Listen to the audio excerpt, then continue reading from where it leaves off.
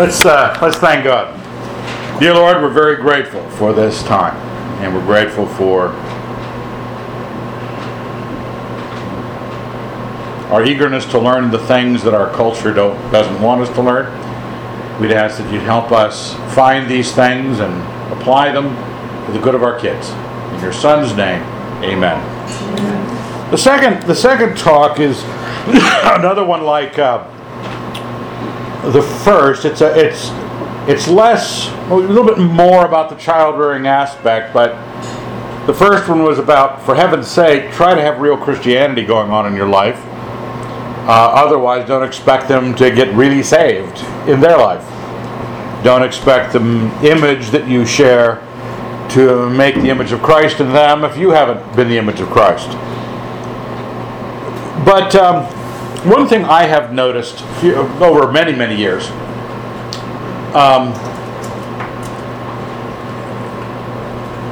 that Christian advice about child rearing didn't seem to bear the fruit it needed to bear.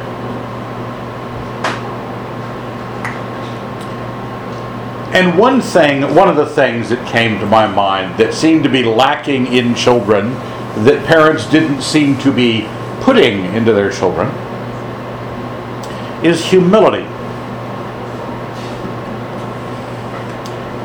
Not, some patriarchal family that browbeats their children until they're crushed little servile wretches. Not that kind of humility, but real, actual, I know my place.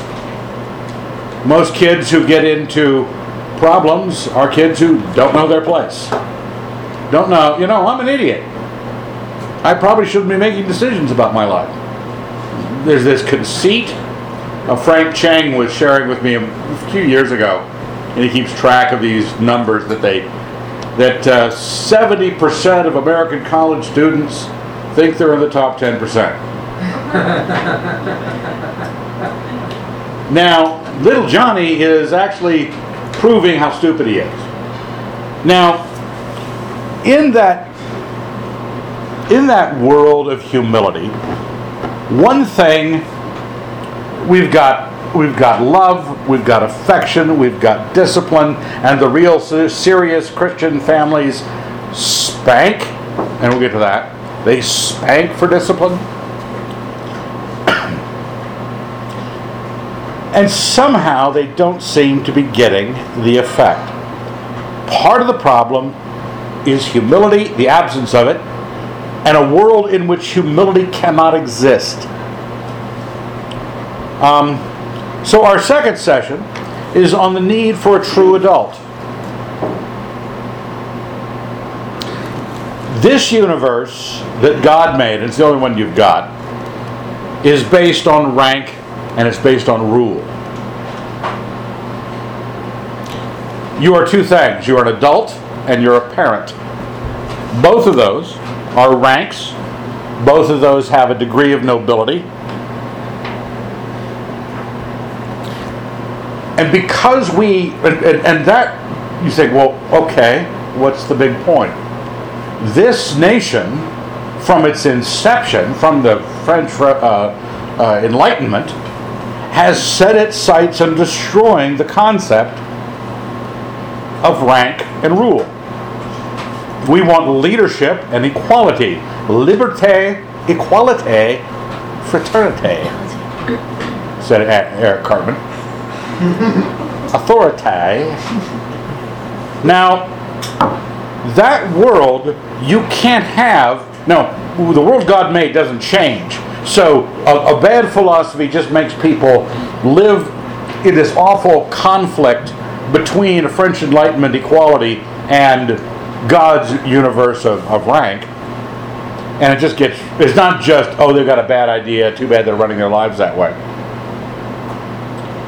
They don't match up with what is actual and will continue to be actual. Now I have a quote here from Abolition of Man by C.S. Lewis on the side. Until quite modern times, all teachers and even all men believed the universe to be such that certain emotional reactions on our part could be either congruous or incongruous to it. Believed, in fact, that objects did not merely receive, but could merit our approval or disapproval, our reverence or our contempt. Now he's going at, in Abolition of Man, he's going after the educational systems where people have stripped real responsiveness to something meriting reverence from our categories. They just have, well, okay, you say your honor to the judge only because of his position. Nobody is thinking that no one is better than I am. No one should be better than I am. We cannot live in a world where no one is better than anyone and have your children rise up and call you blessed and honor you as if you were better than they, if you do not give them the category called better than they. All right, it's a pretty simple at-war situation. Our whole society says we're equal, and we're not. And the Bible has commands for those of us who recognize it to say, honor your father and mother. Honor the emperor, whatever the honor is. Now, Leslie has posted this. This is a kind of a general definition of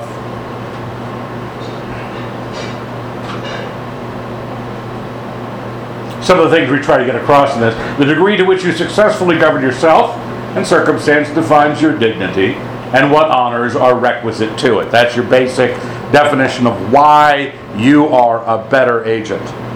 You have a dignity if you have a degree of government that is broader, or a certain breadth of government. A father has a certain breadth of government, a mother has a certain breadth of government, an employer has a breadth of government, a judge, a king, God has a breadth of government. You give God all glory because God has all government. Okay? That's what it's based on, folks. I mean, it's not rocket science, and it's not honor goes to dignity. Dignity is place in the great chain of being, the great hierarchy. Now, people don't have this category, and we find ourselves unable to pull from the scriptures some of the wherewithal by which a family gets, you might say, the information that is inculcated into the child. And if you want, even as a modern, you say, yeah, it would be great if my child had some humility. You give me any sass. You know, one of the qualifications for a bishop's child is that he not be insubordinate. Not insubordinate. Not giving you back chat. Not giving any sass. Not saying, no, I'm not doing that. And you begin to realize that an awful lot of people, even in antiquity, before the French Enlightenment, there is a general temptation to go after your own. And one of the things we have to do, and to fight off not just the world, but basic sinfulness, all sinfulness is rooted in this problem too, that self wants to rule. And when self wants to rule any other rule, let alone not just God, but mom and dad, or the boss. You've worked with non-Christians, it's like one long complaint session. That's all they do. Go down to the break room, complain. Because they can't stand that they have to go to work for that guy to get that paycheck. Well, who does he think he is? You think he's better than us? You know, they start to think that about you, the parents. Unless you train them. One of the key things in Luke that I find to be a satisfying passage about the Roman centurion that Christ heals the servant of. And he said, Christ, you can just heal him at a distance. You don't need to come to my house. And he says, for I am a man, verse 8, set under authority, with soldiers under me. And I say to one, go, and he goes. And to another, come, and he comes. And to my slave, do this. And he does it. When Jesus heard this, he marveled at him and turned and said to the multitude that followed him, I tell you, not even in Israel have I found such faith. Recognition of place, authority, to command another, to do this, that, and the other thing, to have others command you, knowing your place, knowing your lordships, is a direct relationship to faith. Because when you claim to believe God, that's what faith is. I believe God. I'm accepting His lordship in the matter. Not even in Israel have I found such faith. Now, it's one thing to talk about authority, height, and just leave it at that. Because if anybody of you remembers before the French Revolution, it was that kind of ugly. It was called the Ancien Regime. There was Louis XIV, or 15th, or 16th, at the pinnacle, all the aristocrats, the church, and then this base of everybody. Completely cut off, lost, denied, and finally they got sick and tired of it. Then stormed the Bastille and started cutting off heads. Gotten all ISIS on us, I guess.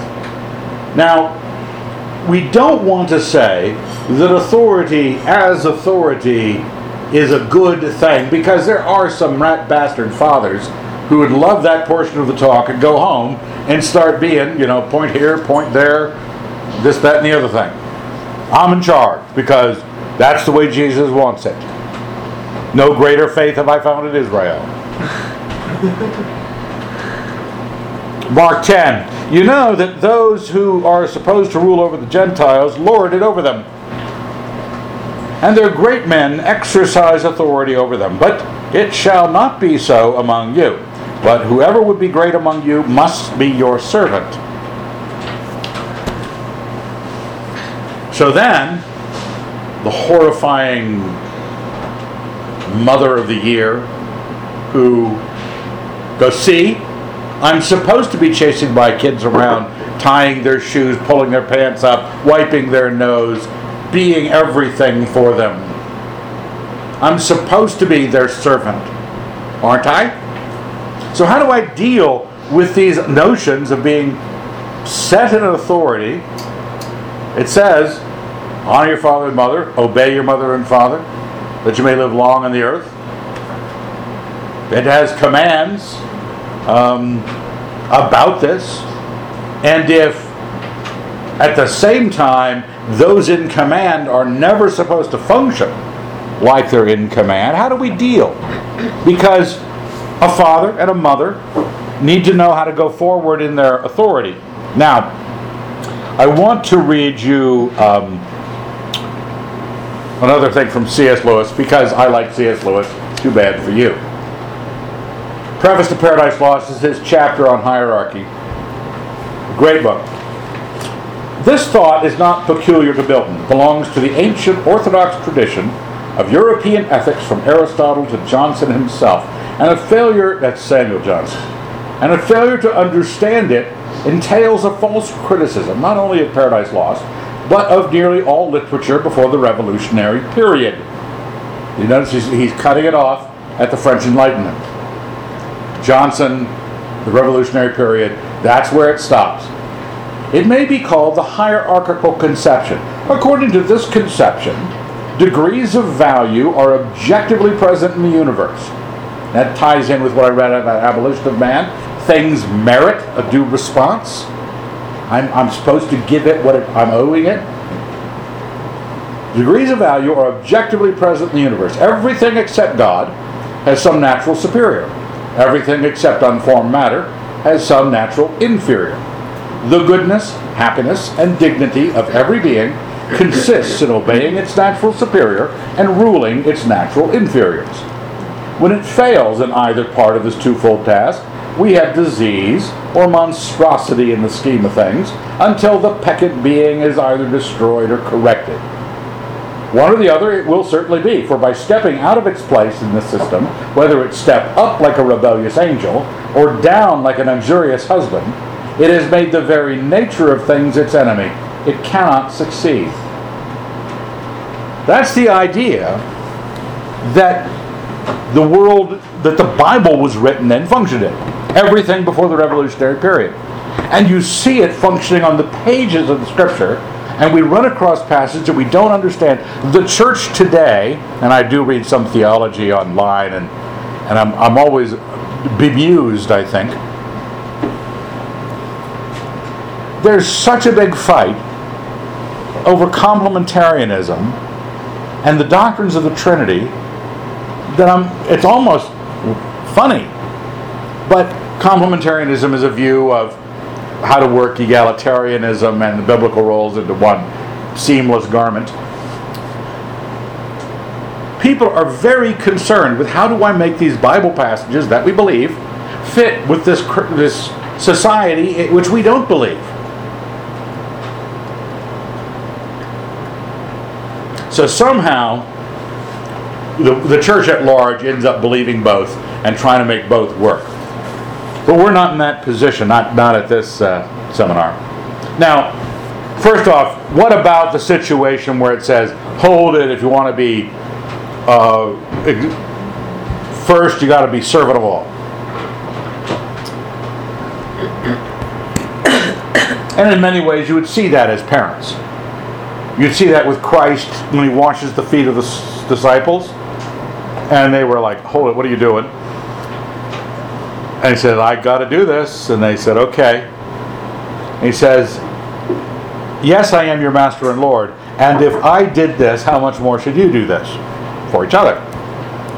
He served them, but he served them as their Lord. But inside the church, that's how the relationship should work. Among you, it shall not be so. We do not, remember how I said earlier, there are categories of government. You have a civil government, you have an economic government, you have a family government, you have church government. They have different prime directives. And you are not, for example, it tells you to turn the other cheek. Right? Someone smites you on one cheek, turn to him again the other. You put on a policeman's uniform, you're not supposed to turn the other cheek. Even if you're a Christian. Because the uniform means I am functioning as a member of that group, that category, called the police. And we beat those guys to a jelly with our truncheons if they strike us. Because only someone who's not really good with their categorical distinctions thinks that the category of individual believer inside the church functions for the king of a civil state, functions for a policeman in a civil state, functions as an economic model for a business. They don't have the same requirements.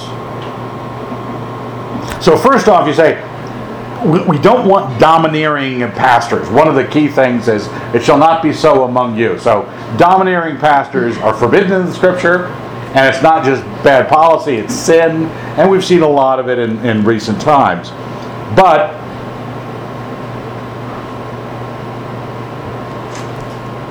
we have to stop and go, okay, how do I function as a parent, a father, a mother, the couple in charge of these kids? How do we function as lords of the system? What's the biblical model for this functioning? What am I doing? Well, going back to our first task of parenting is that we are here exchanging maturity. And so, my lordship has got to be, you might say, effectuating that exchange. And my service to them has got to effectuate that change. Even if I'm a king, I serve my people. You know, even if I'm a king and I'm Lord, I could say live or die. I could put him to death. But if I'm a good king, I'm doing it in service to my people. So I'm serving the task of policing usurpation. If I'm a parent, I'm exchanging maturity. How do I do that? How do I do that and not get caught up in a confusion about what the nature of Christian lordship ought to be? Now, here on the side column on page 13, There are some people who like to be first and in charge because they're kind of jerks, and they want the opportunity to be jerks, and being in charge gives them that opportunity. There are people who accept being first because it's the noble opportunity to do the good that someone in the first place could do. Christ expects all worship. Christ humbled himself, took the form of a servant, and he was still God. This is where I like to say too. Okay, go ahead. As a wife, when I'm in a circumstance of hospitality with a lot of people, I serve my husband first because he is my Lord and he's the most important person to me in the entire circumstance. And so when we sit down to dinner at night, the main dish goes in front of my husband and he is served first. And he doesn't go, oh, no, make me last. He graciously I laugh. accepts it. So that's an example of allowing yourself to be first when it's right. Right, taking the honors due, the honors that are due. When somebody says to you as a young child, says, yes, sir, no, ma'am, you don't go, oh, no, call me Evan. He's 5. He should say, yes, sir. He should say, no, ma'am. He should say, Mr. Wilson. And at a certain point, you can grant him magnanimously, you can call me Mr. Evan. But those sorts of things they all sound like, to moderns, they sound like conceits. They sound like arrogance. But you have to have a category for the thing. Lords are needed in the system because without it, we'll never find humility. Things won't get run correctly because that's why God delegated lords in the system. But if lords are needed, you shouldn't need to be a lord. Okay? Neither should your child need to be in charge. We all know that being in charge has some perks and powers. Kids will find out about that. Well, why is he in charge? Why did you know he's your older brother? Because I'm your father. Whatever the strength is. Now, we are not encouraging a category of Christian power and authority that makes rat bastards out of fathers. We are encouraging a kind of service, because it says very clearly in the scriptures, right there on page 13, Colossians 3:21, fathers, do not provoke your children, lest they become discouraged. And what do average patriarchal fathers spend for all their free time doing? Provoking their children. Discouraging their children. Now, understanding what humility is important. I always liked Lewis's not thinking less of yourself, it's thinking of yourself less. Yeah, it's a simple, oh, yeah, I even know what that means. Because most people think in this world of self-esteem and building your children up that when you mean humility, you mean someone falsely or actually speaking down about themselves. Christ didn't go around doing that. He was as humble as anyone needed to be, and he didn't go, oh, no, not really God. Yeah, I'm God, but it's no big deal.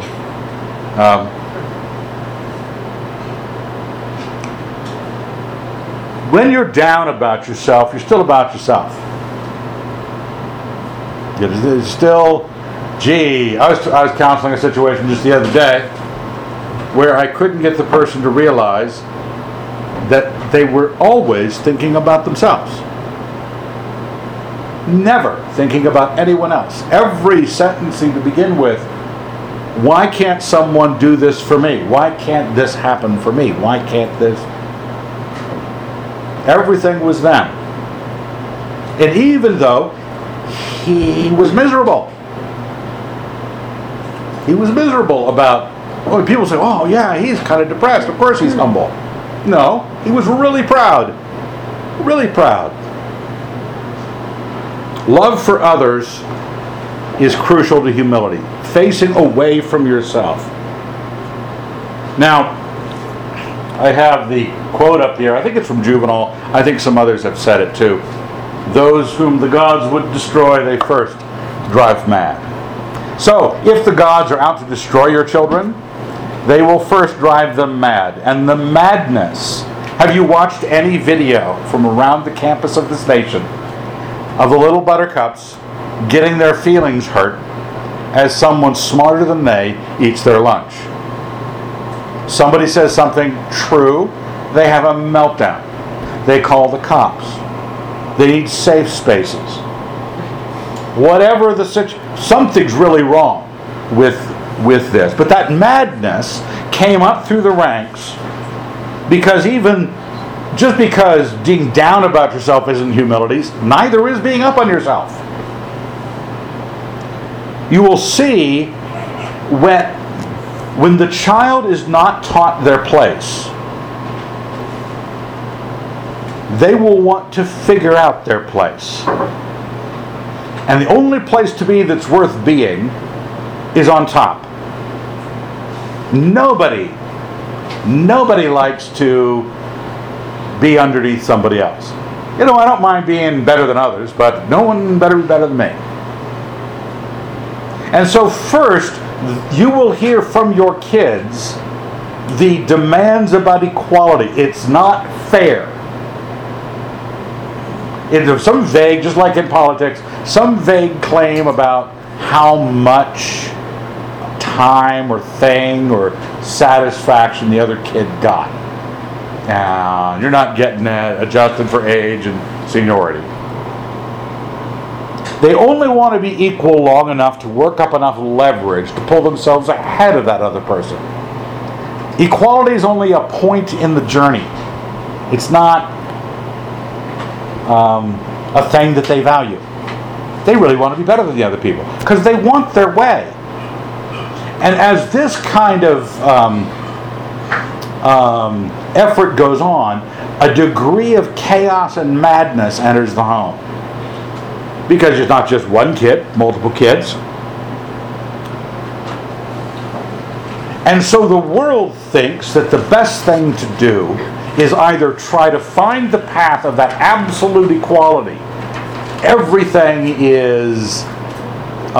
we got that piano in the living room because when my father-in-law died, there were only 2 Porsches, there were 2 brothers, and Leslie. The brothers got the Porsches, and to be fair, they bought Leslie a new piano. To be fair. And it has to be, if one of the siblings needed some money for something in particular, they couldn't just give that sibling the money. They had to give the exact same amount to everybody else. Everything had to be fair. Now,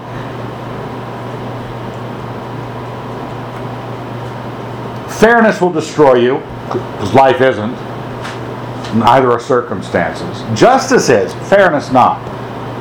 Justice, and you can look at your child and go, no, you're talking about the wrong subject here. Let's talk about justice. Do you want to talk about justice? Do you think you got what you deserved? Not that I get equal to the other. Did I get what I deserve? You want what you deserve? None of us want what we deserve in this cosmos. God would destroy us all right now. So we sometimes get caught up in this world that this world that is trying to work its way down into this crazy. The parents climb on and say, okay, equality. That sounds, because they heard it in civics. They thought it was true. It's not. And other times, parents go, really, let's work on self-esteem. Because so many times, the kid, to get the presumed equality and fairness, will act like he has been hurt and wronged. So the parent goes, oh, my little Johnny, but you're mommy's little special boy, and I think you should be given X, Y, or Z. You really have such skills. Believe in yourself. You know, your kids, other than Oliver, are not that great. They're not that handsome, other than Oliver. And at some point, Leslie and I, we pride ourselves, although it's a sin to be proud, we pride ourselves in our honesty about our children. Some people do not like that degree of honesty, our children. But it started with my lovely wife, who I always call my lovely wife, and if it ever gets on the prettiness of women, I say my wife, she's a 7.5 or 8 in good lighting. Well, every man knows he's supposed to say, if he doesn't believe, my wife's a 10, a 9.5 or a 10. My wife's not a 9.5 or a 10. She's a 7.5 or an 8 in good lighting. I'm an artist, I know stuff. And I knew which of my kids were ugly. And I had ugly kids. I know which of my kids are smarter than the others. Begin to see, I was just looking at it. None of my kids are in attendance. Now,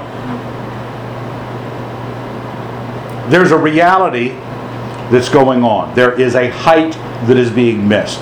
And without the height present, you will not be able to teach humility, because humility is putting them where they know they ought to be, which puts them under some and over others. And at the beginning, it might be at the very bottom of the pile. Oliver, for all of his talents, is at the very bottom. Maybe, is your kid older than? Yeah, No. 3 months older. Theodore's below. Ollie, Theo, Theodore. then Ian. Ian's the Wilson at the bottom. Now, you basically need to be a Lord to teach humility. You need to know what that means. You know, I want you to think about it. The thing that you take home and say, I want to understand, is this issue of humility that I know is a virtue. I don't think I have to prove to anybody humility is a virtue. But humility is not an artificial behavior in a world that has no reference to it. It's an actual correct feeling about who you are and what you're doing. In teaching humility, first off, you have to see the humility. Husbands, especially in the Christian evangelical world of serious conservative Christians, they might get Christian models down for family and hearth side, and all of a sudden that father, who once he's Father Abraham, he can't see anybody above him but God. You know, he's divine right of dad. That's it. But he's got a boss, and he's got a king, or a president, or a Congress, or a state government, or a county government. Oddly enough, he can't stand that. He's just like his kids.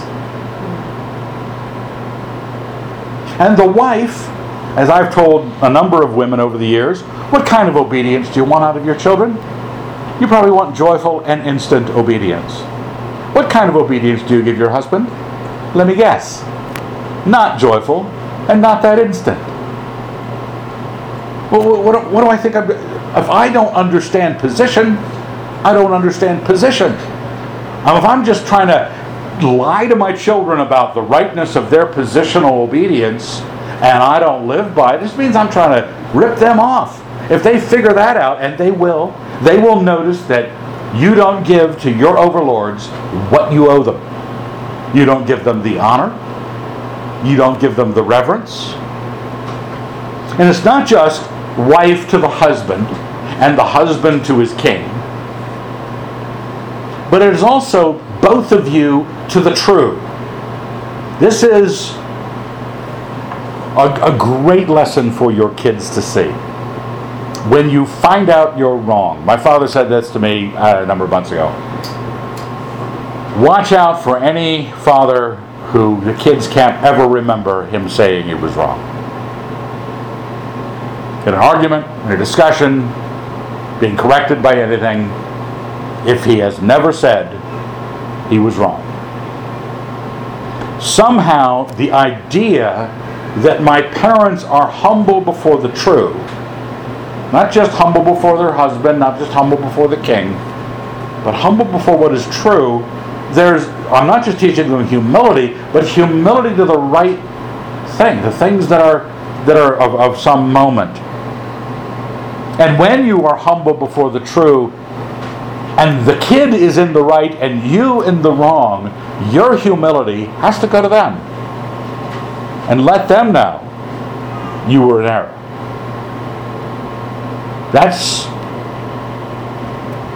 We've had, over the years, I'm not suggesting this as a policy, but here at the house we've had what's called the dictionary walk, which arguments or discussions develop, and a word comes up that people wonder what it really means. Evan gets up, walks to the library, looks it up in the OED, and the OED rules, okay? Not Google, not Bing, OED. I come back and tell, and usually the discussion has gone on, and people had, well, I think it really has something to do with, and I like being right. I think I'm right half of the time on those dictionary walks. That's not a good thing. You're walking back into the room of all of your rent-paying tenants who have argued in their ignorance for some view that you couldn't imagine how they could hold it, and they were right. And you have got to tell them. You can't come back and say, I couldn't find the dictionary. No, not being able to find the dictionary, it's 2 volumes, it's hard to miss. You have got to have a policy that is the other illustration I give in this situation is when I taught at Logos School, I taught first period and I had to give the announcements. And some announcements I go, look, hey, you beat St. Mary's in basketball. Congratulations. Yay. Hold it. Didn't you have a game last night? There's nothing in the announcements. We got beat. Well, honor the victors, for heaven's sake. You got beat. It's the other side of sports, losers. Now, people want to ignore all these opportunities when real life comes back to them and hands them the information that they need to know. That they're not God's little special buttercup. They're not really that smart. Have you ever woken up one day and go, I'm not that smart? Yep. I always do that with being good looking. I'm not that good looking. Never will be, never was. When, Leslie, you had an example on this. It's the next up. I have that in my notes here.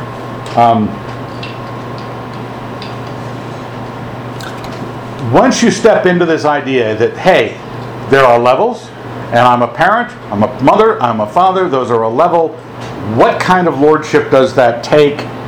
One of the basic things you learn about lordship, it serves, but it serves at its own command. It doesn't serve at the command of the agent served. If I am a waiter, I do the commands of my boss for the client. Sometimes if the client is bossy and we're supposed to be deferential, then we serve the client. But we don't want that to be the case. They're servants of their employer. What was your... My example is for the mothers dealing with children. If you're a mom at home, you spend hours upon hours with your kids. And the high chair example is what I'm going to give. You're feeding a baby in a high chair, and so you're serving them. You're making sure their food is hot or at the right temperature for them, and spooning food into their mouth, or maybe they're picking up finger food and eating it. At some point, your kid thinks it's kind of fun to see what happens when they let go of it and it falls on the floor. And at that point, you, the servant, who are also the Lord of this child, have to decide, am I going to be the servant who's constantly picking up junk off the floor, or am I going to teach my child that this is not how we do high chair time, and give the child a slap, or you say, hey, we're done. You're dropping food on the floor, you're not hungry anymore, you're done. And so the idea behind this is that you are setting the procedures in your life as you deal in service to your child to show them you're still in charge, and you're bringing more peace and more order to the circumstance rather than allowing the child to create chaos and mess indiscriminately everywhere they go, that you are just constantly running around after them, picking them up. It could go to, glass doors. If you have glass doors somewhere and you don't want to be cleaning finger smudges all the time off the doors, you teach your kids, no, we're not going to go put our hands in the glass doors. But in that, there are going to be times when you're still going to have to clean the glass doors or whatever. So you do serve the child, but you teach them in that. And it has to be in this. There's a slight difference between a child in the high chair who think he's Caligula, some Roman Caesar, feed me and drop grapes in my mouth, and when I'm done, I'm going to throw the bowl against the wall, and you will get me down if I make a noise, and let me run off with messy hands to put them on the glass windows whenever I like. While mother dutifully cleans like Cinderella. No, you slap the kid, he sits in his own mess till you're done cleaning. Just because he demanded to get down, he's got to find out he's not Caligula. He's got to find out that this is service from above on the Lord's standards, not the child's standards. Because, and this is a hard thing for people to accept, and I get corrected by Christians all the time. I have yet to be corrected. They attempt to correct me. I'm resistant. Adults are better than kids. Okay? They're better human beings. Kids are nothing. Can't think, can't wipe their own butts. They are incomplete, they're immature. You are complete and you are mature. That's the reason we grow up.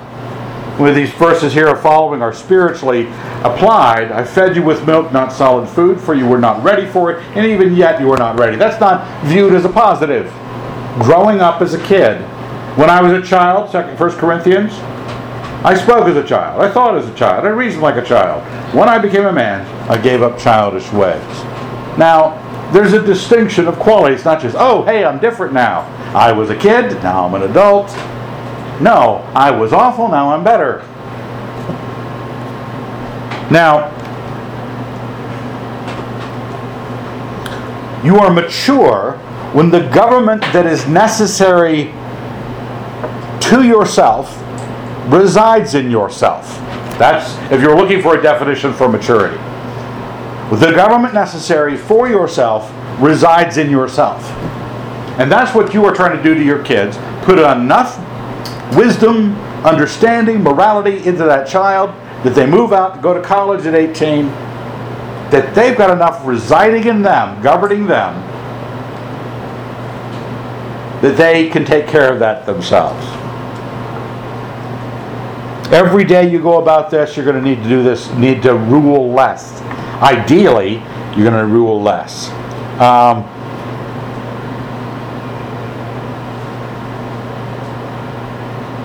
Now,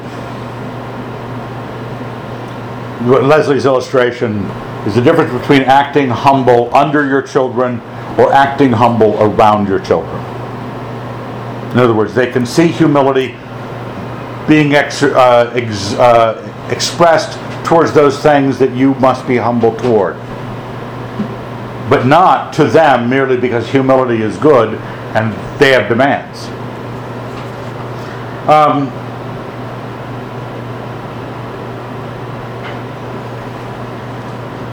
So I have summed that up here at the bottom of 14. You are clarifying for the child that the child is incompletely human, that the child will be completely human one day, that this is not just different but a better condition, so the current adults are better than they. If you don't think that, you will never communicate that. You'll be trying to fake them out, and they will get your number quickly. If you believe it, it changes the nature of the relationship. Suddenly, everything that you do comes down to them. Be it love, affection, discipline. It's not side to side like, that bigger guy here in the house hit me. I can't wait till I'm just as big as he is, because then all bets are off. Because if you communicated that the only reason you got to hit him was because you could pick him up and take him to a room and hit him, that's it. Size was everything. He's just waiting for the day it's not an issue anymore. And you've heard, maybe you were this kind of kid, where you finally said, you can't do that to me anymore. You can't discipline me anymore. Physical fights breaking out between father and son, daughter and mother. Now, we don't have... Might as well go on to the next slide. This involves Lord Acton's rule about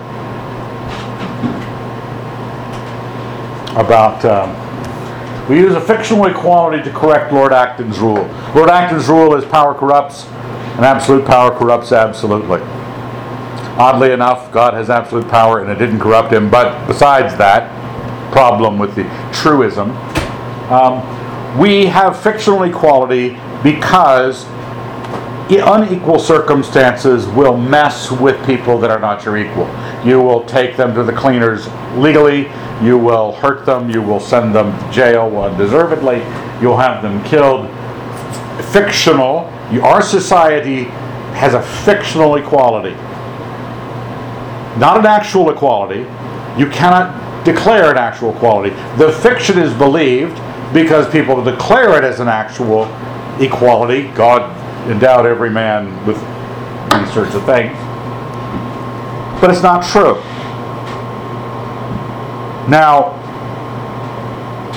we try to get around the jerkiness of, we want to either be all positive about things, or we want to be all equal about things to keep the tyranny from happening. But rule has to happen. Eventually, the parent is trying to get people in the van to go to school, and they're not listening. Or they're just refusing to go. Or they're screaming at them in the middle of the mall. Screaming at them in church. And you've got nothing to fall back. You know you're supposed to be in charge. You're the big people in the van. But if that's all you have to fall back on, all you've got is tyranny. Now, I have the reason when perceived equals need to be ruled, it takes more force and appears tyrannical, is because of C.S. Lewis's definition on page 15. This is also out of his chapter on hierarchy. I almost have it memorized, but that's because it's tattooed on my belly. Upside down, so I can read it. The greatest statement of the hierarchical conception in its double reference to civil and cosmic life is, perhaps, the speech of Ulysses in Shakespeare's Troilus. Its special importance lies in a clear statement of the alternative to hierarchy. If you take degree away, each thing meets in mere repugnancy. Strength will be Lord. Everything will include itself in power. In other words, the modern idea that we can choose between hierarchy and equality is, for Shakespeare's Ulysses, mere moonshine. The real alternative is tyranny.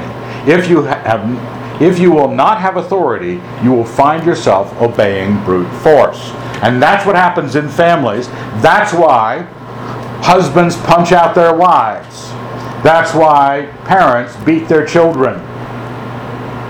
Because they didn't teach them rule, authority. And they still have to rule. They know they're supposed to be in charge. They know that mom's position, you got to go to the dentist. and the kid not willing to go. And the mother finally getting so frustrated because the child is viewing her as her equal, as the equal. And, as Lewis says in the next section, now if once the conception of hierarchy is fully grasped, we see that order can be destroyed in two ways. By ruling or obeying natural equals, that is, by tyranny or servility.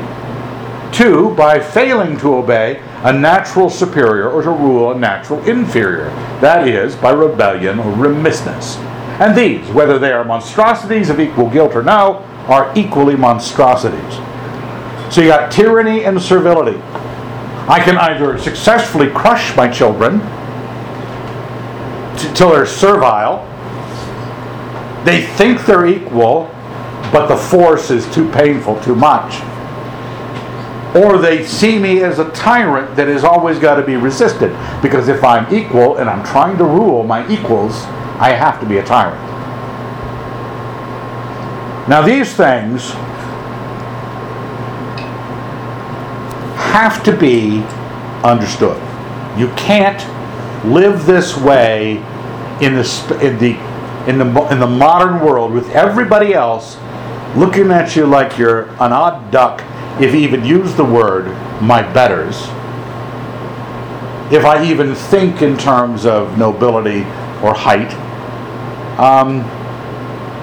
If they hear your kids using polite honorifics for you. Our kids grew up calling us mother and father. They didn't know any different. It wasn't like it was an honorific. It was an endearment. That's what they called us, mother and father. And everybody, even at Christian school, thought they were some kind of, Appalachian throwback that really couldn't, catch up with the modern times. So, do you want this or not? But you have to believe this. This is something you have to understand.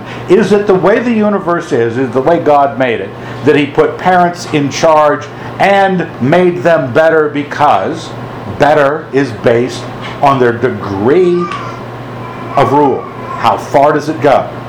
I had a corner lot in Moscow, 1 wife, 4 kids. That was my glory. Do I believe that I am better than they? And it's amazing, once you communicate that you are better than they, the kind of Christian relationship it is. Because you're forbidden from being a provoking bastard. You're forbidden from being domineering. You're encouraged to have a membership. And I have this long section here on the side from Lewis's essay on membership. I'm not going to read the whole thing. But he is defending, right in the middle he says, I do not believe that God created an egalitarian world. I believe the authority of parent over child, husband over wife, learned over simple, to have been as much a part of the original plan as the authority of man over beast. That's what C.S. Lewis believed. And he is drawing a picture in membership of how a husband and wife's authority distinction, because then God made us members together, and no man hates his own flesh. The family itself becomes a membership, just like the church is a membership.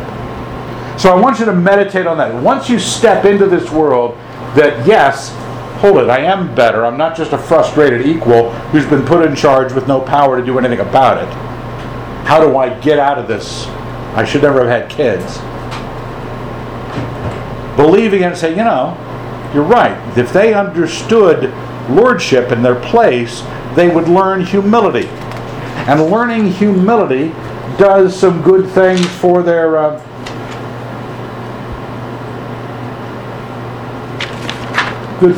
soul. Now I did some. Here I am. Was a graphic designer, and I can't separate the last line from that. One is not what one must pretend to be. We're not pretending to be this in an egalitarian world. We have to be this. But the next subject there is, how did we realize this? We live in a country, I read a lot of Lewis.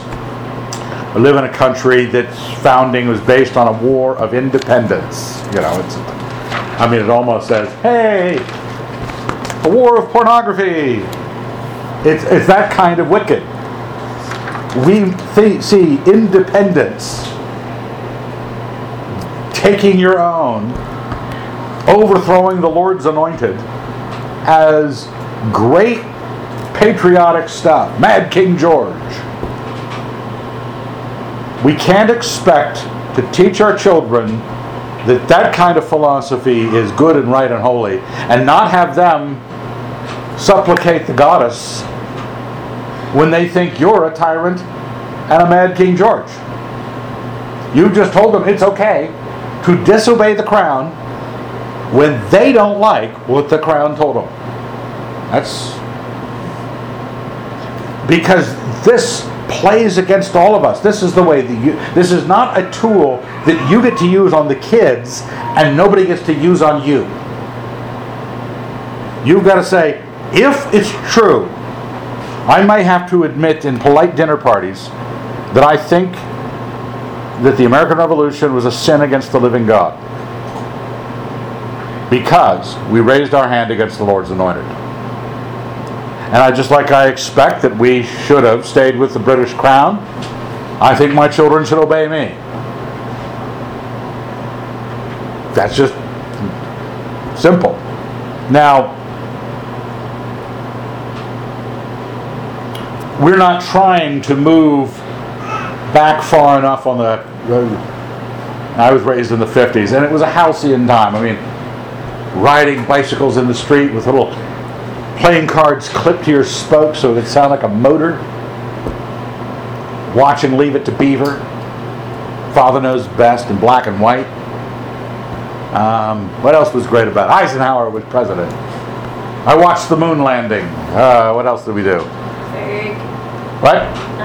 You right. Somebody, bailiff, throw that woman out. But the 50s was a glorious time, but if you think you're just going to move the church and your families back to the 50s and not have a generation later the same problems, because all of these things are what you believe. First talk was, do you believe what Christianity is about, or do you think it's this play religion time and you're just trying to pick out the most fun play religion place with the most bumper cars and the most ball pits for you to jump in? And do you believe that parenting is actually a higher and lower, not a power and side to side horizontal, but a vertical thing? Now, we can't go back on the timeline sufficiently at all, but if you go back to 1776, you think that you're picking a good time because the rebels look like gentlemen. But we want to be actually gentlemen and ladies. It had happened years ago, I don't know, probably more than 20 years ago. When we went to Boise. Boise. It was probably in the late 80s. Late 80s. How far back is that? 36 years. Late 80s? No, 36 years is 80. 30 years. Closer to 30 years. 30 years ago, a couple came to us and they listened to our teaching on child rearing. And we had measured our child rearing and those of others around us with very few children and very little children. Spanking. Nobody spanked, we spanked. We also scheduled. So we were disciplined type of people. So we recommended to them spanking their little Johnnies and scheduling them. Time went on and they spanked their kids more than we did. And every single one of their kids collapsed spiritually. Then their marriage collapsed. You go, okay, there's going to be a lot of hidden problems there. But when they asked, well, we're doing all that you told us, why is it not working? Why is little Johnny insubordinate? And your first thought is, are you swinging through the butt? Because your mind goes to the tyrannical, I need to be hurting him more, and pain's a good thing, but it was the only tool I had. as I thought about it, and I had been reading some things along these lines, and it opened me up to it because I realized that I didn't have everything that God had given to parents. The modern age did not have. The philosophy of the age did not offer it to us. I realized the government God had of His children, and there was discipline, there was affection, there was authority, and there was height. Everything from God came down to me. I mean, it wasn't like I got a letter from God horizontally. It wasn't. It had to come down to me. You felt position when God was revealing something to you in the Scriptures. You knew that He was higher. And you begin to realize it's amazing how automatically disciplined. I spoke at an education conference 20 years ago in Virginia on discipline. The whole subject was on classroom discipline. So I picked this subject. I said, the problem is that none of you, the students, don't think the teachers are their betters. They don't think that. And we don't encourage them to think that. We persist in teaching them the American Revolution was good. Because when they go to a rock concert, if they can get down front and touch the hem of Sheryl Crow's garment, if they got invited backstage to talk to, what was in Wayne's World, Alice Cooper, and what do they do when they get backstage? We're not worthy, and they're bowing down to Alice Cooper. Because it's a joke, but it's exactly what they will do when they do meet who they think are their betters. They will self-discipline. They will operate as if I am lower in regard to this other who is better, higher than I. It's not that Sheryl Crow or Alice Cooper is just different than I. He has got strange makeup on. I do not. My, how different people exist in the world. No, he's a rock star. I'm a nobody. So the idea we're pursuing is that until you believe this, a key element in your children's being disciplined and being loved is you won't find a ground to teach it to them. The nature of esteem ideas or fairness ideas, instead of teaching your children humility, ask yourself the question, what am I doing actually that says, if I wanted to teach them mathematics, I'm going to show them 2 oranges and 2 oranges and add the oranges together, count up the oranges. What am I going to do to teach them humility? Teach them, first I have to believe that the universe is a world in which dignities exist, and that they are not one of them. So bear that in mind, that this is, if not grasped, you're basically cutting off one leg and saying, I'm going to try to have decent people, for no reason whatsoever, come up out of my children. I might have orderly citizens with good enough discipline. They might love you, not a problem. Not saying they won't love you. But you want them to be ready to hear all the instruction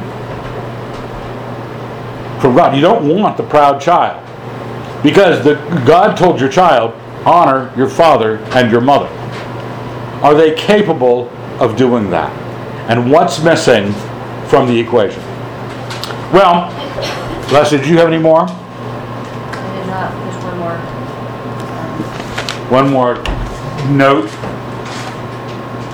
I always like that. They get quiet when you suggest that people move down on the scale, but they're all very indignant. What's the... Go. Did you freeze it? There it goes. It's kind of bent. As you gain a better sense of being better, protect your heart with the gain of love and service as well. Be a noble parent. Because if you start to grasp power, remember, even in antiquity, Caligula, Louis XIV, They're all out there, full of themselves, full of their own greatness, and you want to be the kind of person who's a noble parent of governing service to others who are your inferiors. Well, let's thank God for the evening, and you can hang out in fellowship or run away. Let's thank God. Dear Lord, thank you very much for this evening. We'd ask that you would bless our time tomorrow as well, and the fellowship. In your Son's name, amen. Amen.